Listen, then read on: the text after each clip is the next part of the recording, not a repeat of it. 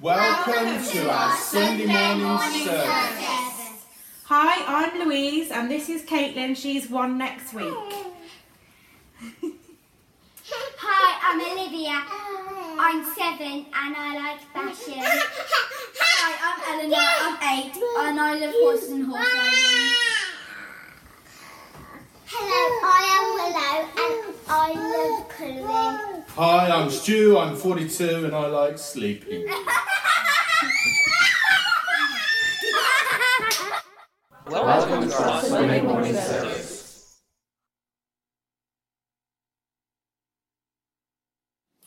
Praise the Lord. Sing to the Lord a new song, his praise in the assembly of the saints. Let Israel rejoice in their Maker. Let the people of Zion be glad in their King. Let them praise his name with dancing and make music to him with tambourine and harp. For the Lord takes delight in his people. He crowns the humble with salvation. Let the saints rejoice in this honour and sing for joy on their beds. May the praise of God be in their mouths.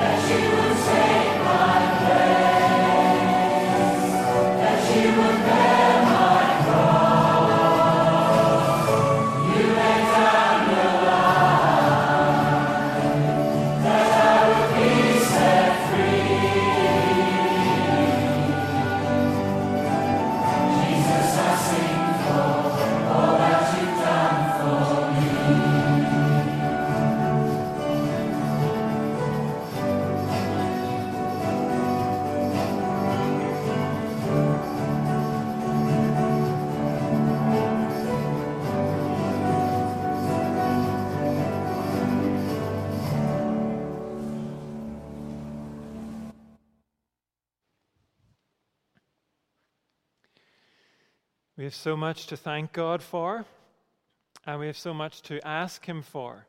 And we're going to do that in just a moment. Dave Seward is going to lead us in prayer. But just before that, I need to pass on the sad news that you may not all have heard about yet. And that's that Enid Wilcox, one of our church members, died on Friday morning. Dave had already recorded his prayer when that happened. And so after Dave leads us in prayer, I will continue in prayer, particularly for Enid's family. So let's pray together, and first Dave is going to lead us. Let's pray. Father, we thank you that we have so much to praise and worship you for. When we look at your creation, the heavens and the earth and everything on the earth, we marvel at your goodness to us. Who are we that God is mindful of us, that he even delights in his people and gives his people the victory? And yet even more than that, he is willing to give up his Son, our Lord Jesus, who gave up his glory to come to this earth and live amongst men, give up his life to die a cruel death, that for whoever believes in him may be saved from the consequences of their sins, from death and hell. We thank you, Father, that you are well pleased with your Son, and that you raised him from the dead, and that he is now seated at your right hand in glory. Father, we thank you that you have blessed us in so many ways with every spiritual blessing in Christ. We thank you and are humbled that you chose us to be holy and blameless in your sight, not through anything we have done or earned, but solely through the sacrifice of our Lord Jesus. Not only chosen, but predestined for adoption into your family through our Lord and Saviour, that you have showered us with grace freely given and forgiven our sins, such that we have redemption through the blood of Jesus, according to the riches of God's grace.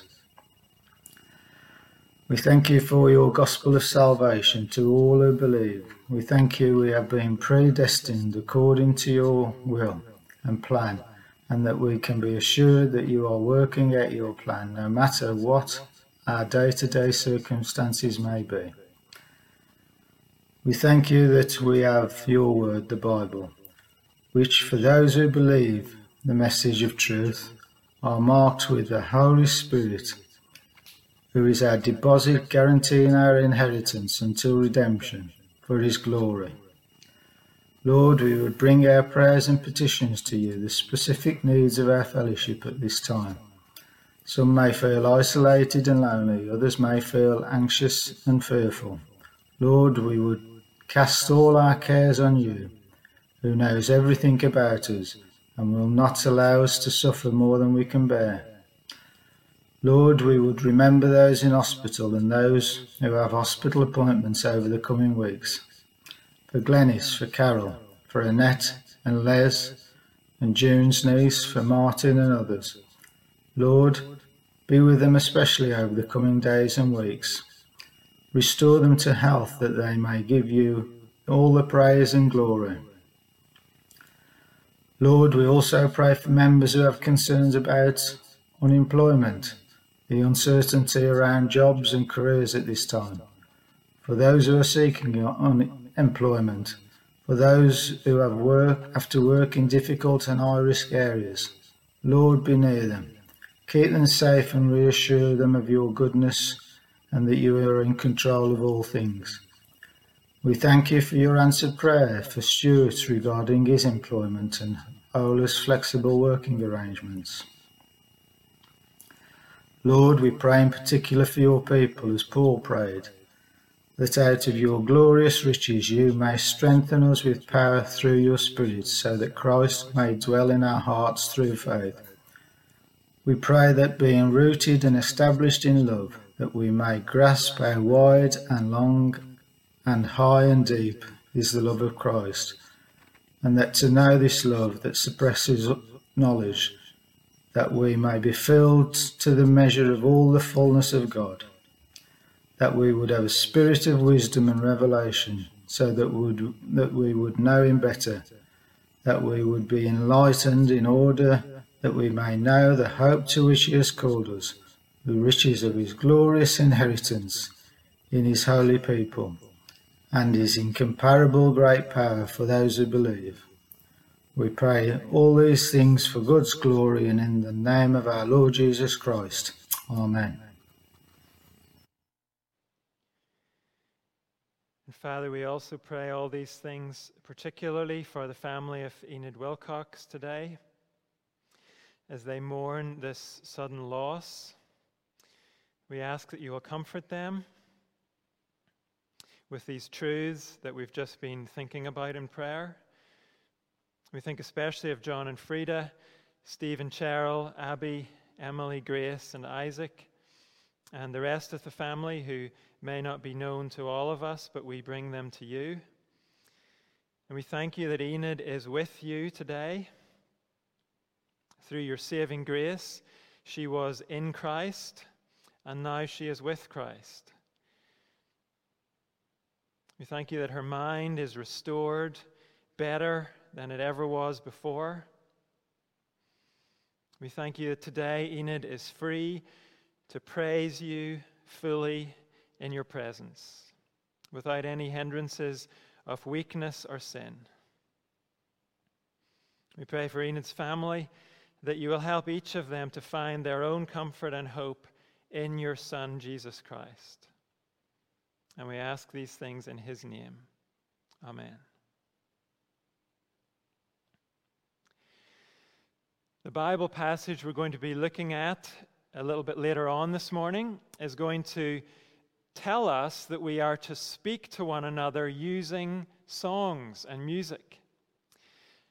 Now, there's nothing better we can sing about than the story of how God came to save us in the person of Jesus Christ. And we're going to learn a new song this morning that tells the story of God's work in history through his Son Jesus and through his Holy Spirit. So we'll be singing this song again at the end, but we're going to make an attempt to learn it now as it's played for us. So the song is King of Kings. I hope that you're able to join in with it.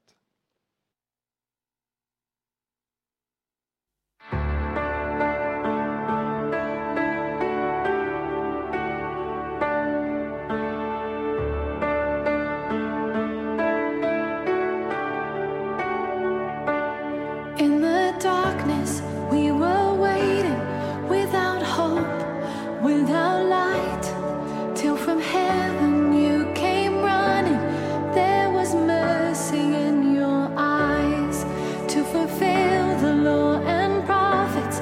To a virgin came the word from a throne of endless glory to a cradle in the dirt.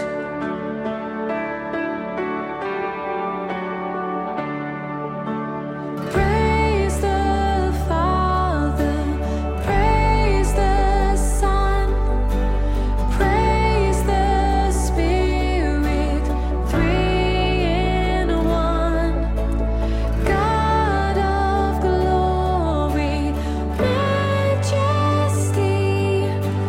praise forever to the King of Kings.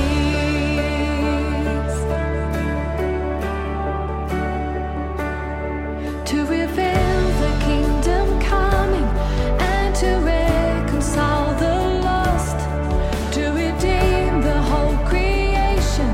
You did not despise the cross, for even in your suffering you saw to the other side, knowing this was our salvation. Jesus, for our sake you died.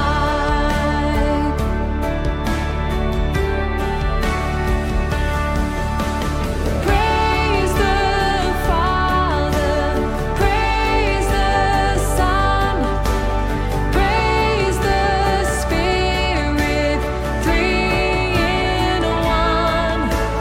God of glory, majesty,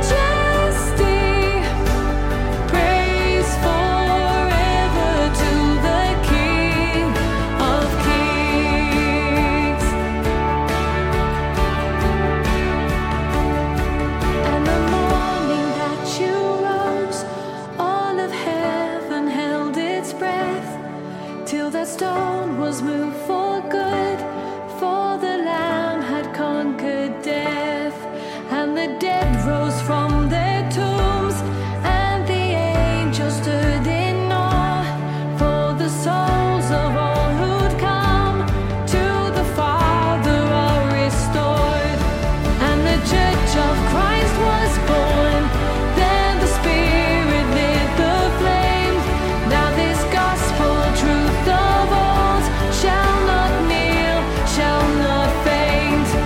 By his blood and in his name, in his freedom I am free, for the love of Jesus Christ, who has resurrected me.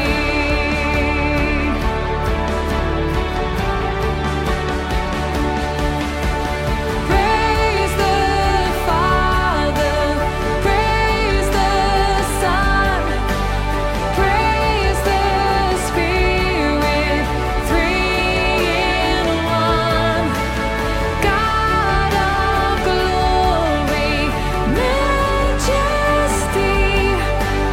praise forever to the King of Kings. Praise forever to the King of Kings.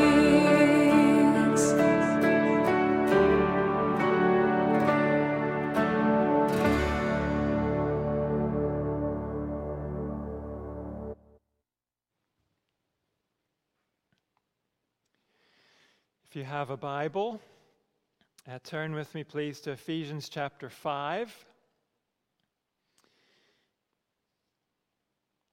Ephesians chapter 5, and we're going to read from verse 3 down to verse 20.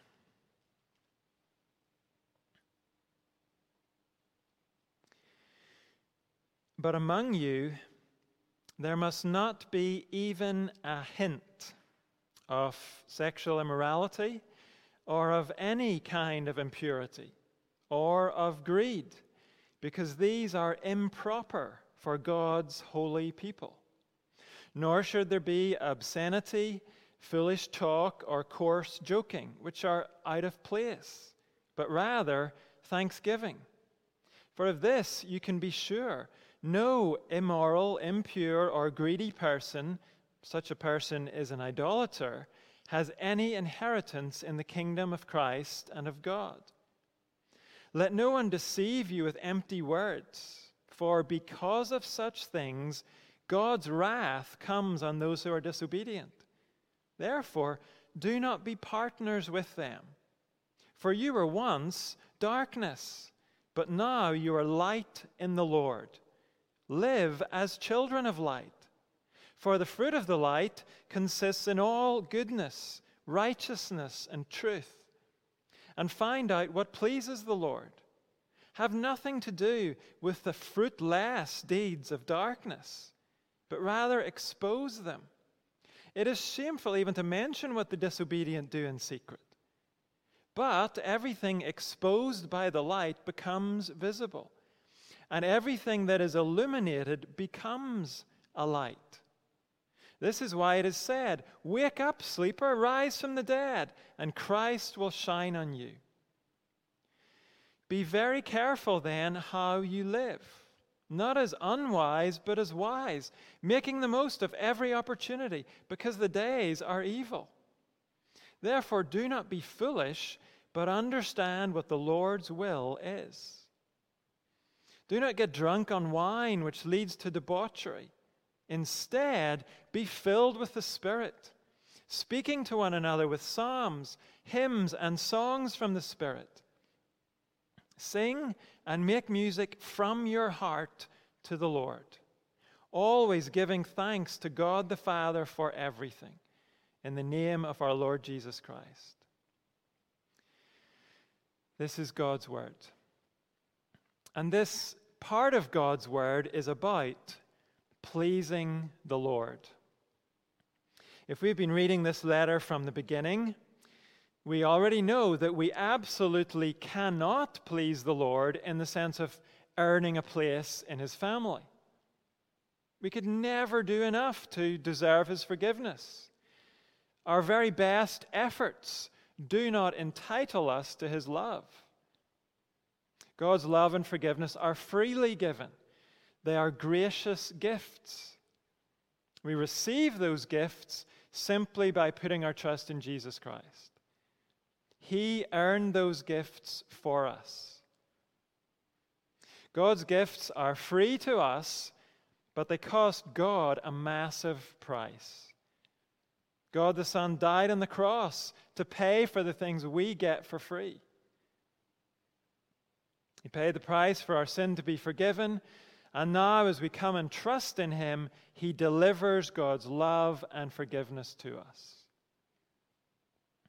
When we trust in Jesus, we've heard earlier in this letter, when we trust in Him as our only hope, we receive a new identity in Christ.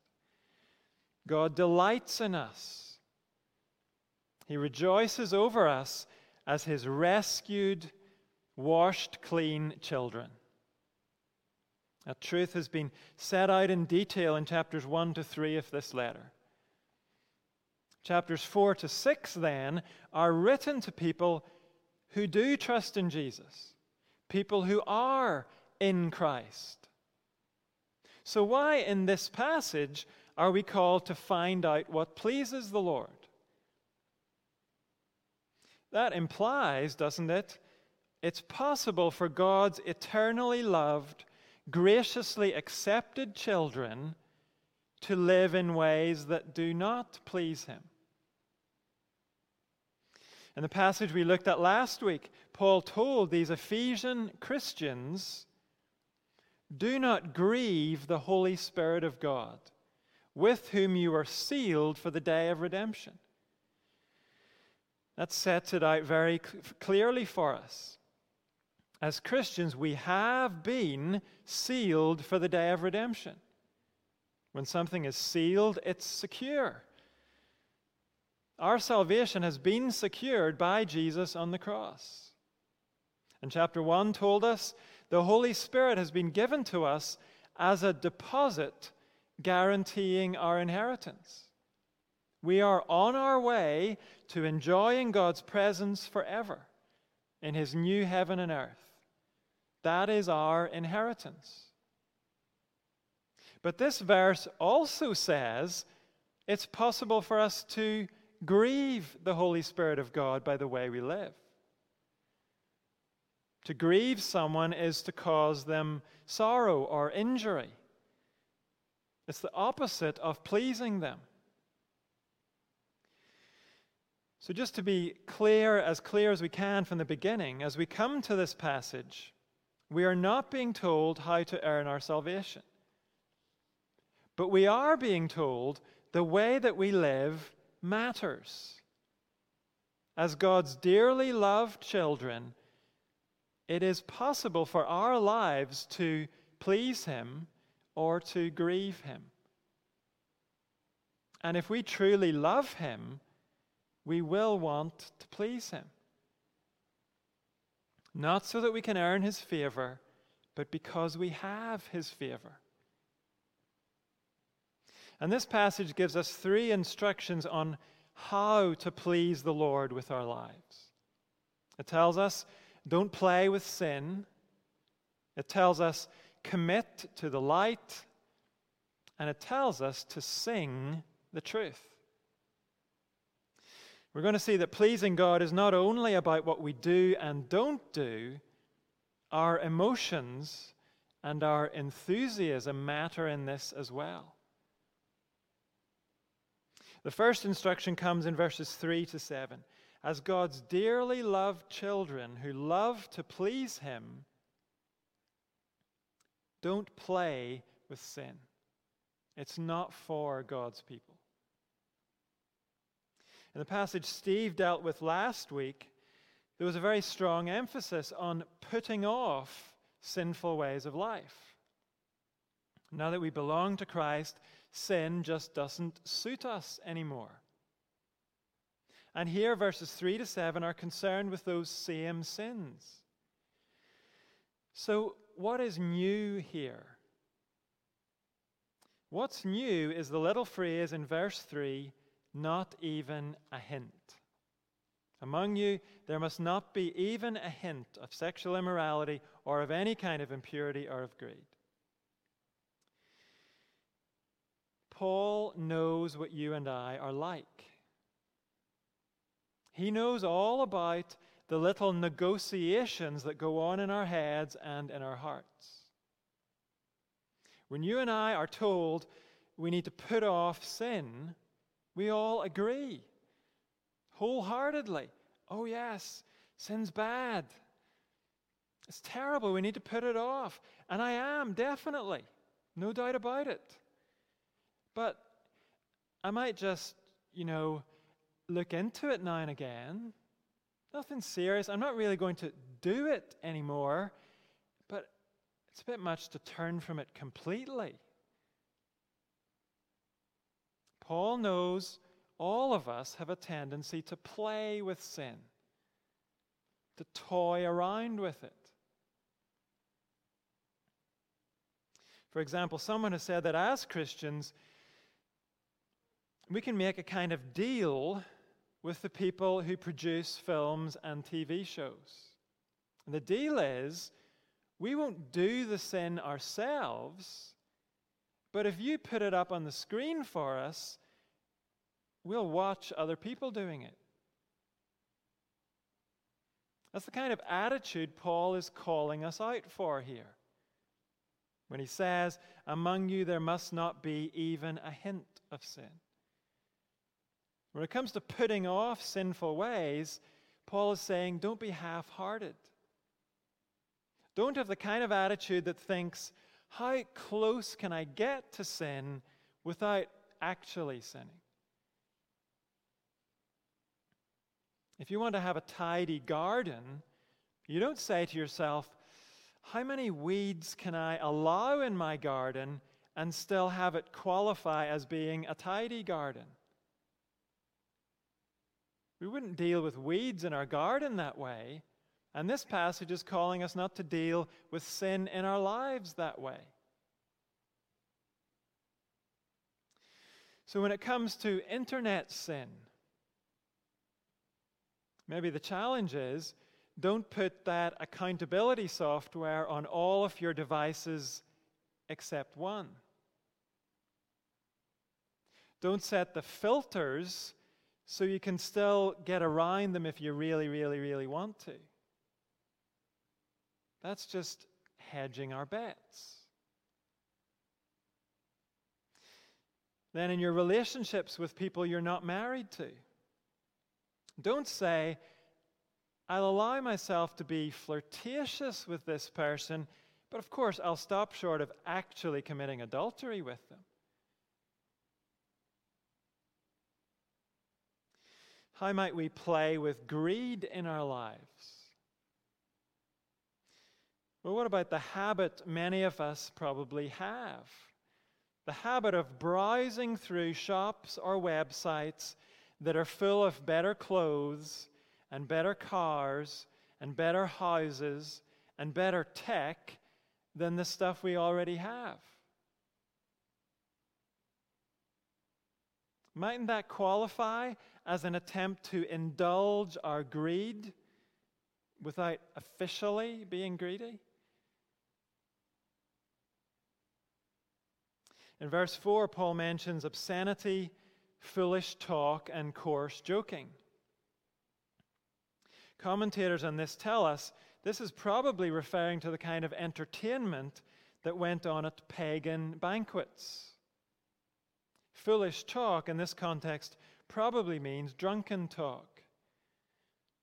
So this is touching on the kind of social events you and I get involved in. Can we really be in situations where everyone else is sinning with gusto and it's not affecting us? Is that really possible? And I'm quite sure this is not limited to the specific sins that are mentioned just in these verses. Paul is not saying don't play around with the sins of impurity and greed, but it's okay to toy with bitterness. It's okay to toy around with deceit.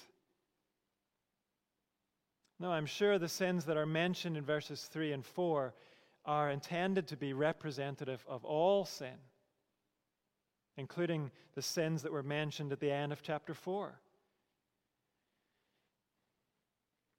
We all have particular sins that we tend to tolerate, and they're not the same for all of us. Some of us who would never dream of going on a porn site, well, we might actually be pretty relaxed about passing on a juicy bit of slander about someone. Or we might make a habit of cuddling our grievances, stroking our hurt feelings, all the while telling ourselves, I'd never actually take revenge on that person. I'm just thinking about it. We all have our own particular sins that we're prone to toy with. But we're not to get comfortable dabbling in any sin. And here's why. It's because all sin is serious. It's not for men and women who belong to Christ. In verse 3, Paul says, sin is improper for God's holy people. In verse 4, he says, it is out of place for us. Who is sin for? Who does sin fit? It fits those who are under God's wrath. People whose lives are given up to it. Verse 5 says, they have no inheritance in the kingdom of Christ and of God. So why on earth would I want to play with stuff that takes people to hell? Why would you want to play with it? Instead of tiptoeing around the edges of sin, don't we want to forsake it completely? It's not for us. If we insist on playing with it, if we're determined to keep a little compartment for it in our lives, then sooner or later we have to ask, do we really know and love Christ at all?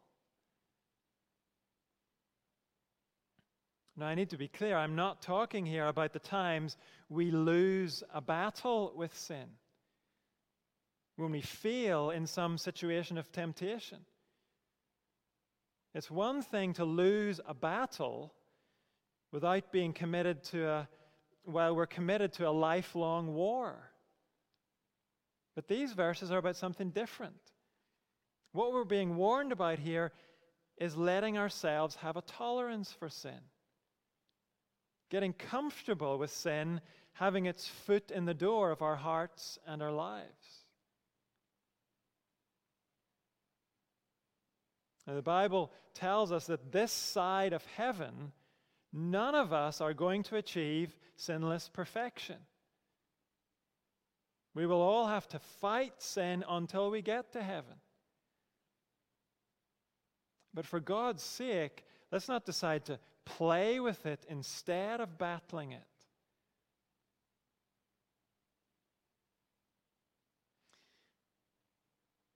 Not only does sin grieve and displease the God who loves us, it's a miserable way to live when we decide we're going to toy with it. To live half convinced sin is poison for us, but still not to be totally committed to fighting it and leaving it behind. Here's what we're called to instead. Not to play with sin, but to commit to the light. We were saved to shine in the darkness. Verse 8. For you were once darkness, but now you are light in the Lord. Live as children of light.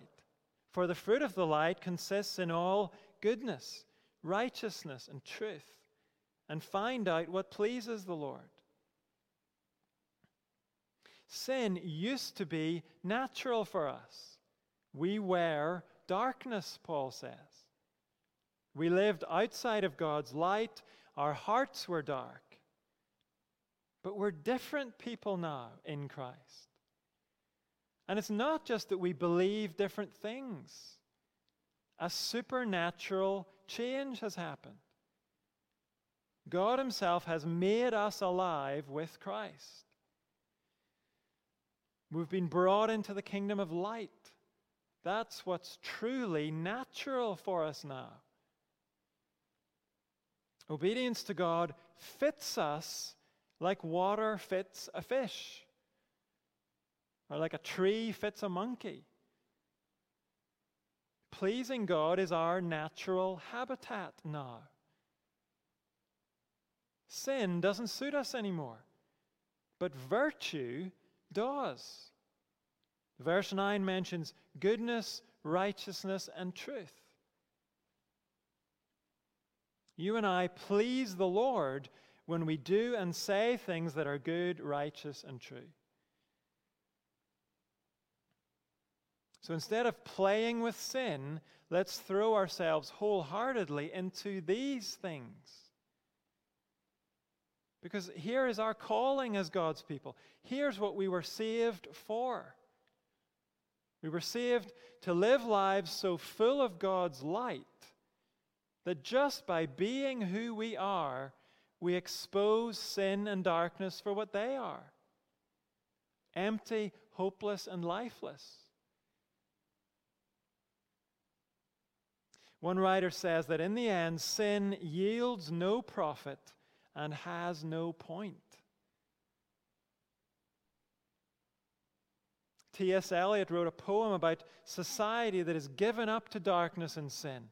He called that poem The Wasteland.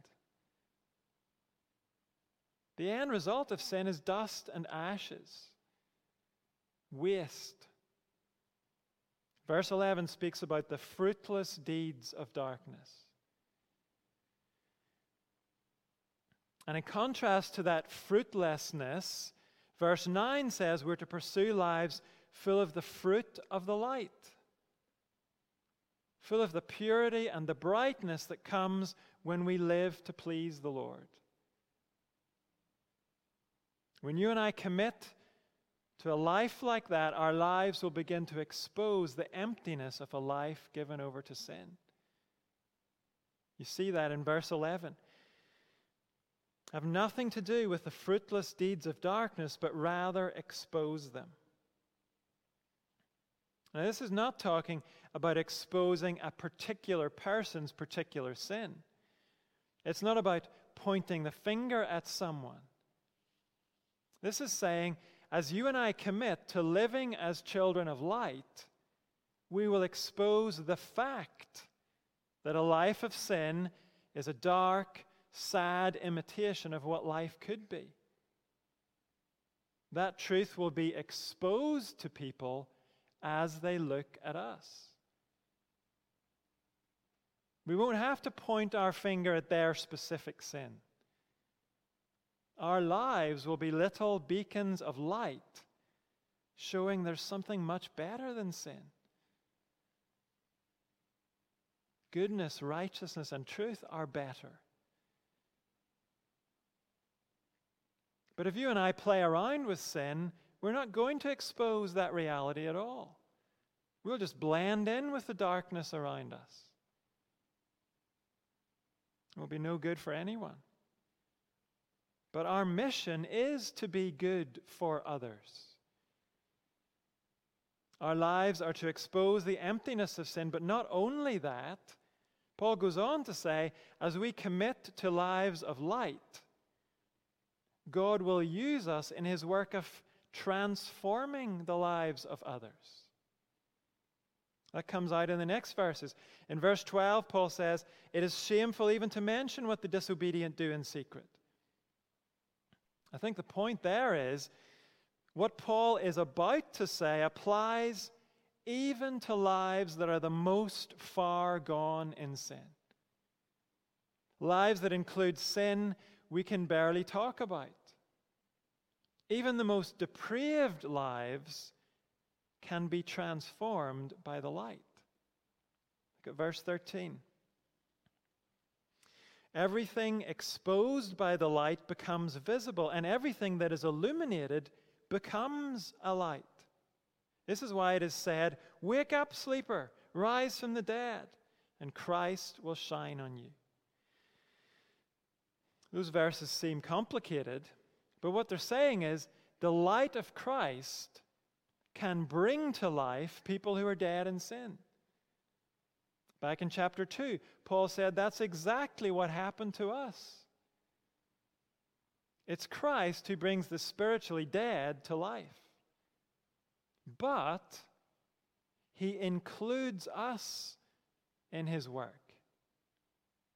That's why we are called to display God's light in our lives.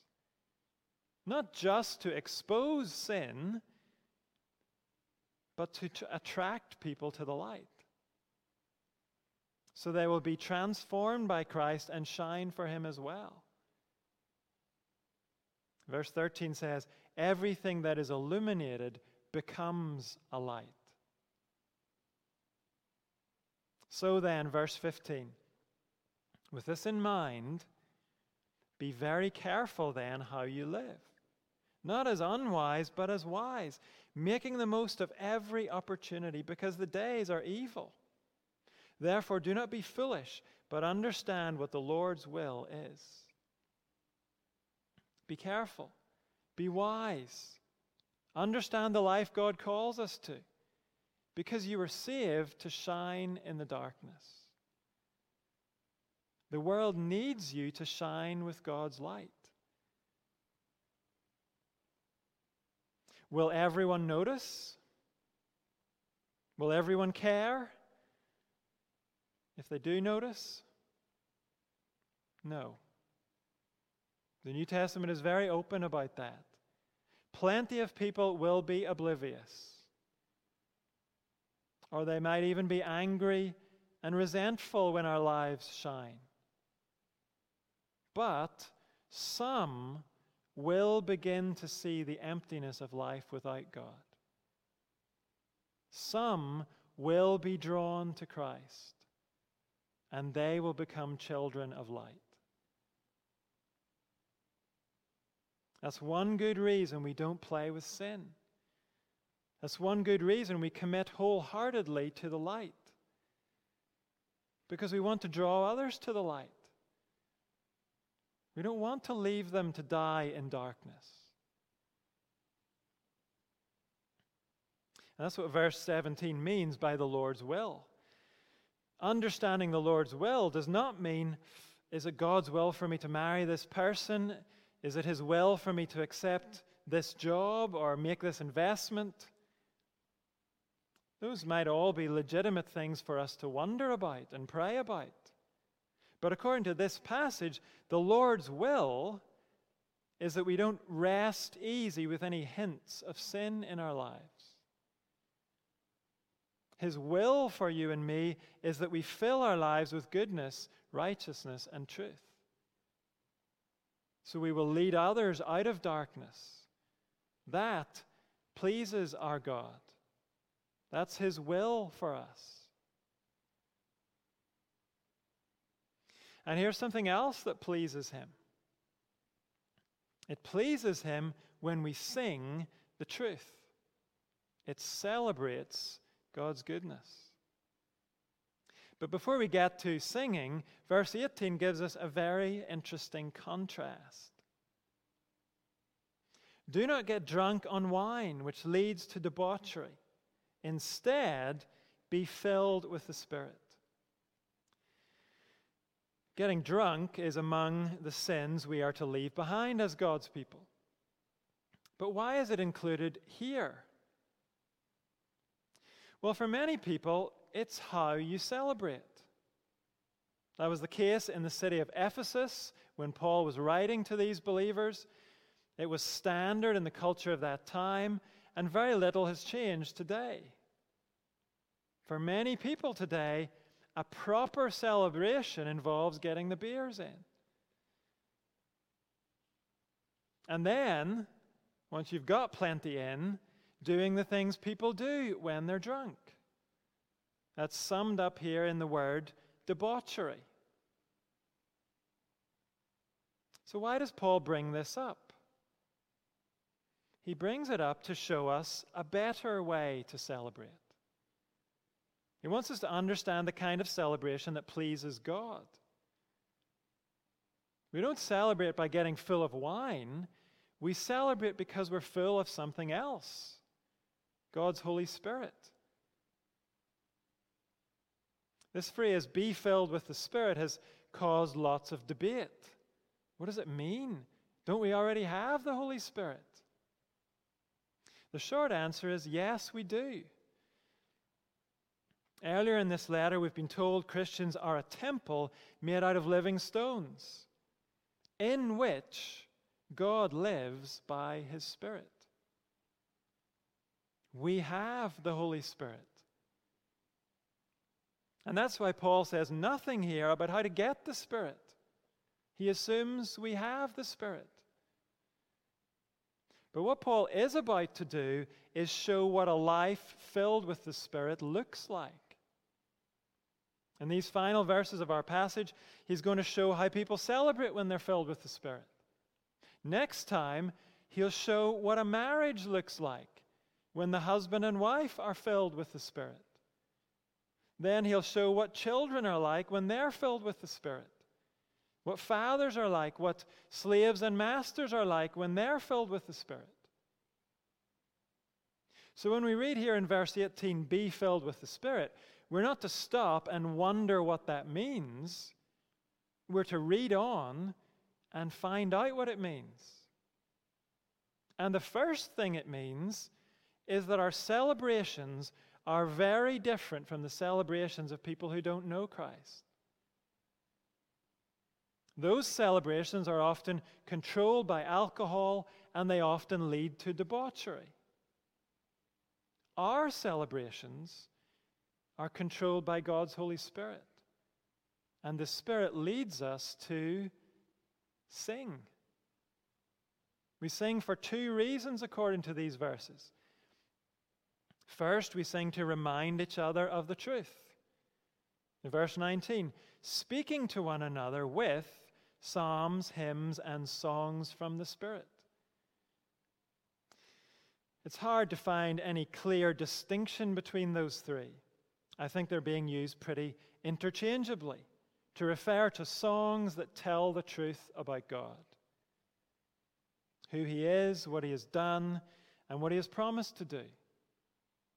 The words we sing matter. Because the words we sing stick with us like nothing else does. So they'd better be true words that are going around in our heads. They'd better be biblical words. The Holy Spirit will never lead us to sing songs that contradict what the Bible says. And the speaking to one another is very important here. When you and I sing together, it's not just about me and God enjoying each other. We're bringing one another back to the truth when we sing. We celebrate the truth and we relearn the truth together. We're not supposed to be oblivious to everyone else. Some of us come filled with sadness or doubt or despair or pride. And we need our brothers and sisters to sing the good news back into our hearts again. So none of us can cop out of this by saying, I don't like to sing. The rest of us need you to sing. Now, granted, we might not want to hear a solo from you. You certainly wouldn't want a solo from me. But we need your voice, joining with all of our voices as we celebrate the truth together. We sing then to remind each other of the truth, and Paul says we sing to thank God. So we sing not just to one another. This is not just only a horizontal thing. It's vertical too. Our singing is an offering up to God. But even then, we give that offering of praise together. Not as isolated individuals who are doing our own thing in our own little zone. So that's what these verses are about. But it's equally important to notice why they're here. Because for some of us, these verses might seem out of place. We might be wondering, in the midst of these big points about avoiding sin and committing to the light, why include something so minor as singing?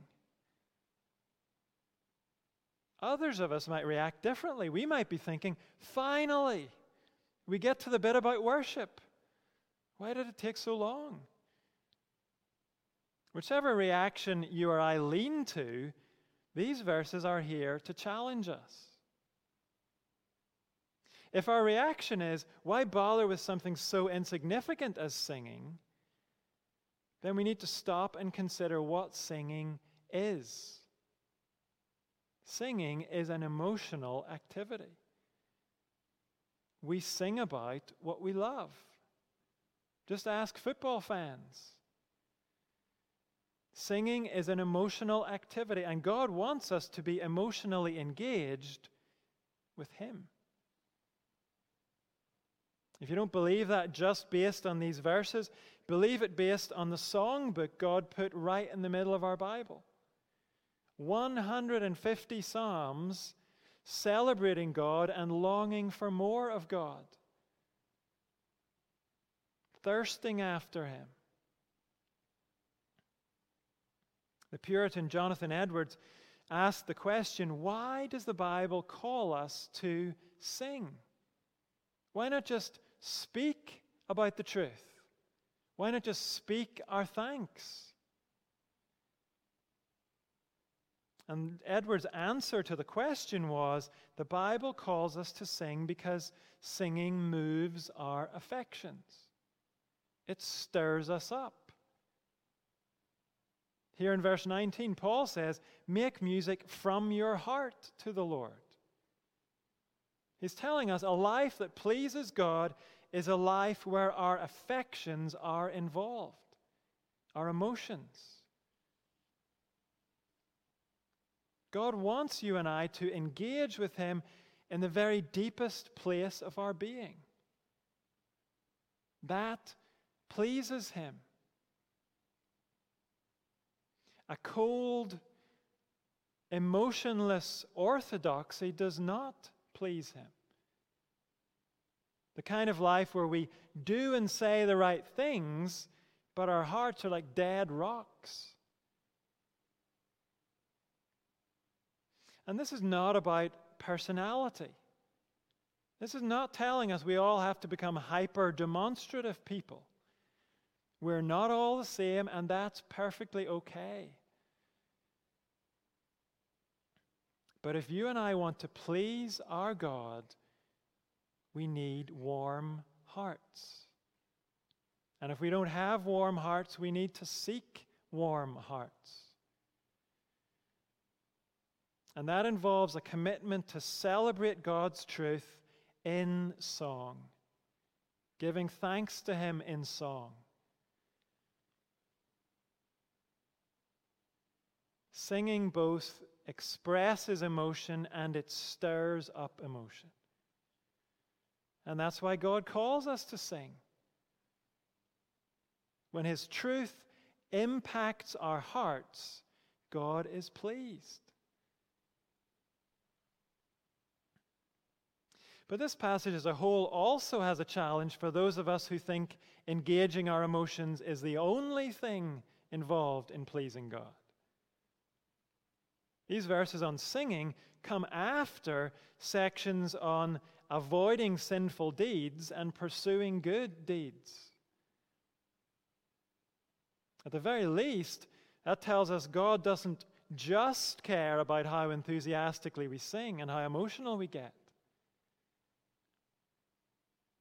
A life that pleases Him will be just as concerned to do what's right, whether we feel like it or not. But we can all agree, I hope, on this. For God's people, singing his truth and his praises is not an optional extra. It is part of a life that pleases him, because he wants our hearts as well as our deeds.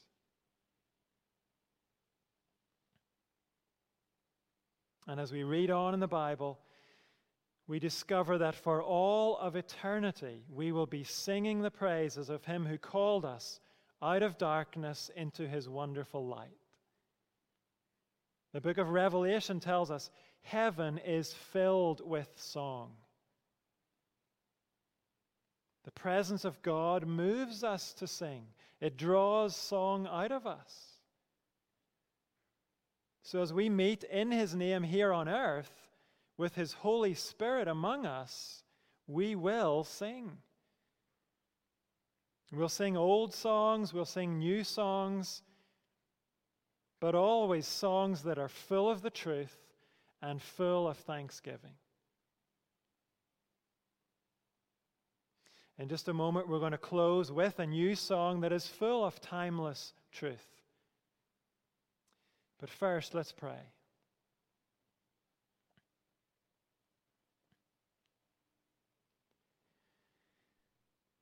Father, we ask for your help. We need your help because we confess to you now that our hearts grow cold. Our light grows dim. And so often there is more than just a hint of sin in our lives.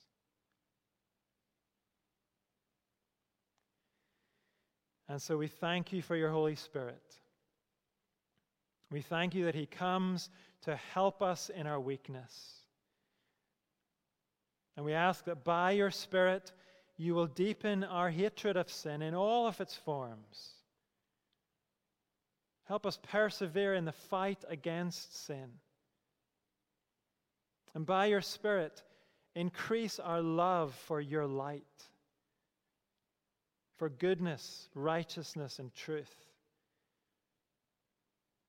Make those things more and more beautiful to us. Show us more and more of their beauty.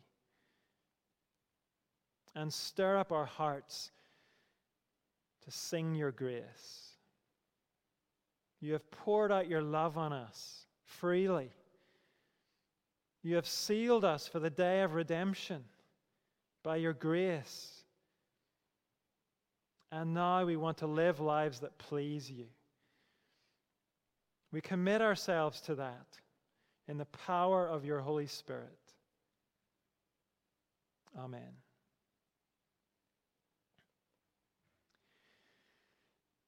One of the notable things about our passage this morning, which we didn't pause to say much about, but one of the notable things when we read it is this passage has a focus on all three members of the Trinity. God the Father, God the Son, and God the Holy Spirit. A life that pleases God will honor him as the three in one. And our last song does that. It's the song that we heard earlier, King of Kings. So in praise of our God and as a way of speaking the truth to one another, let's join in singing this together.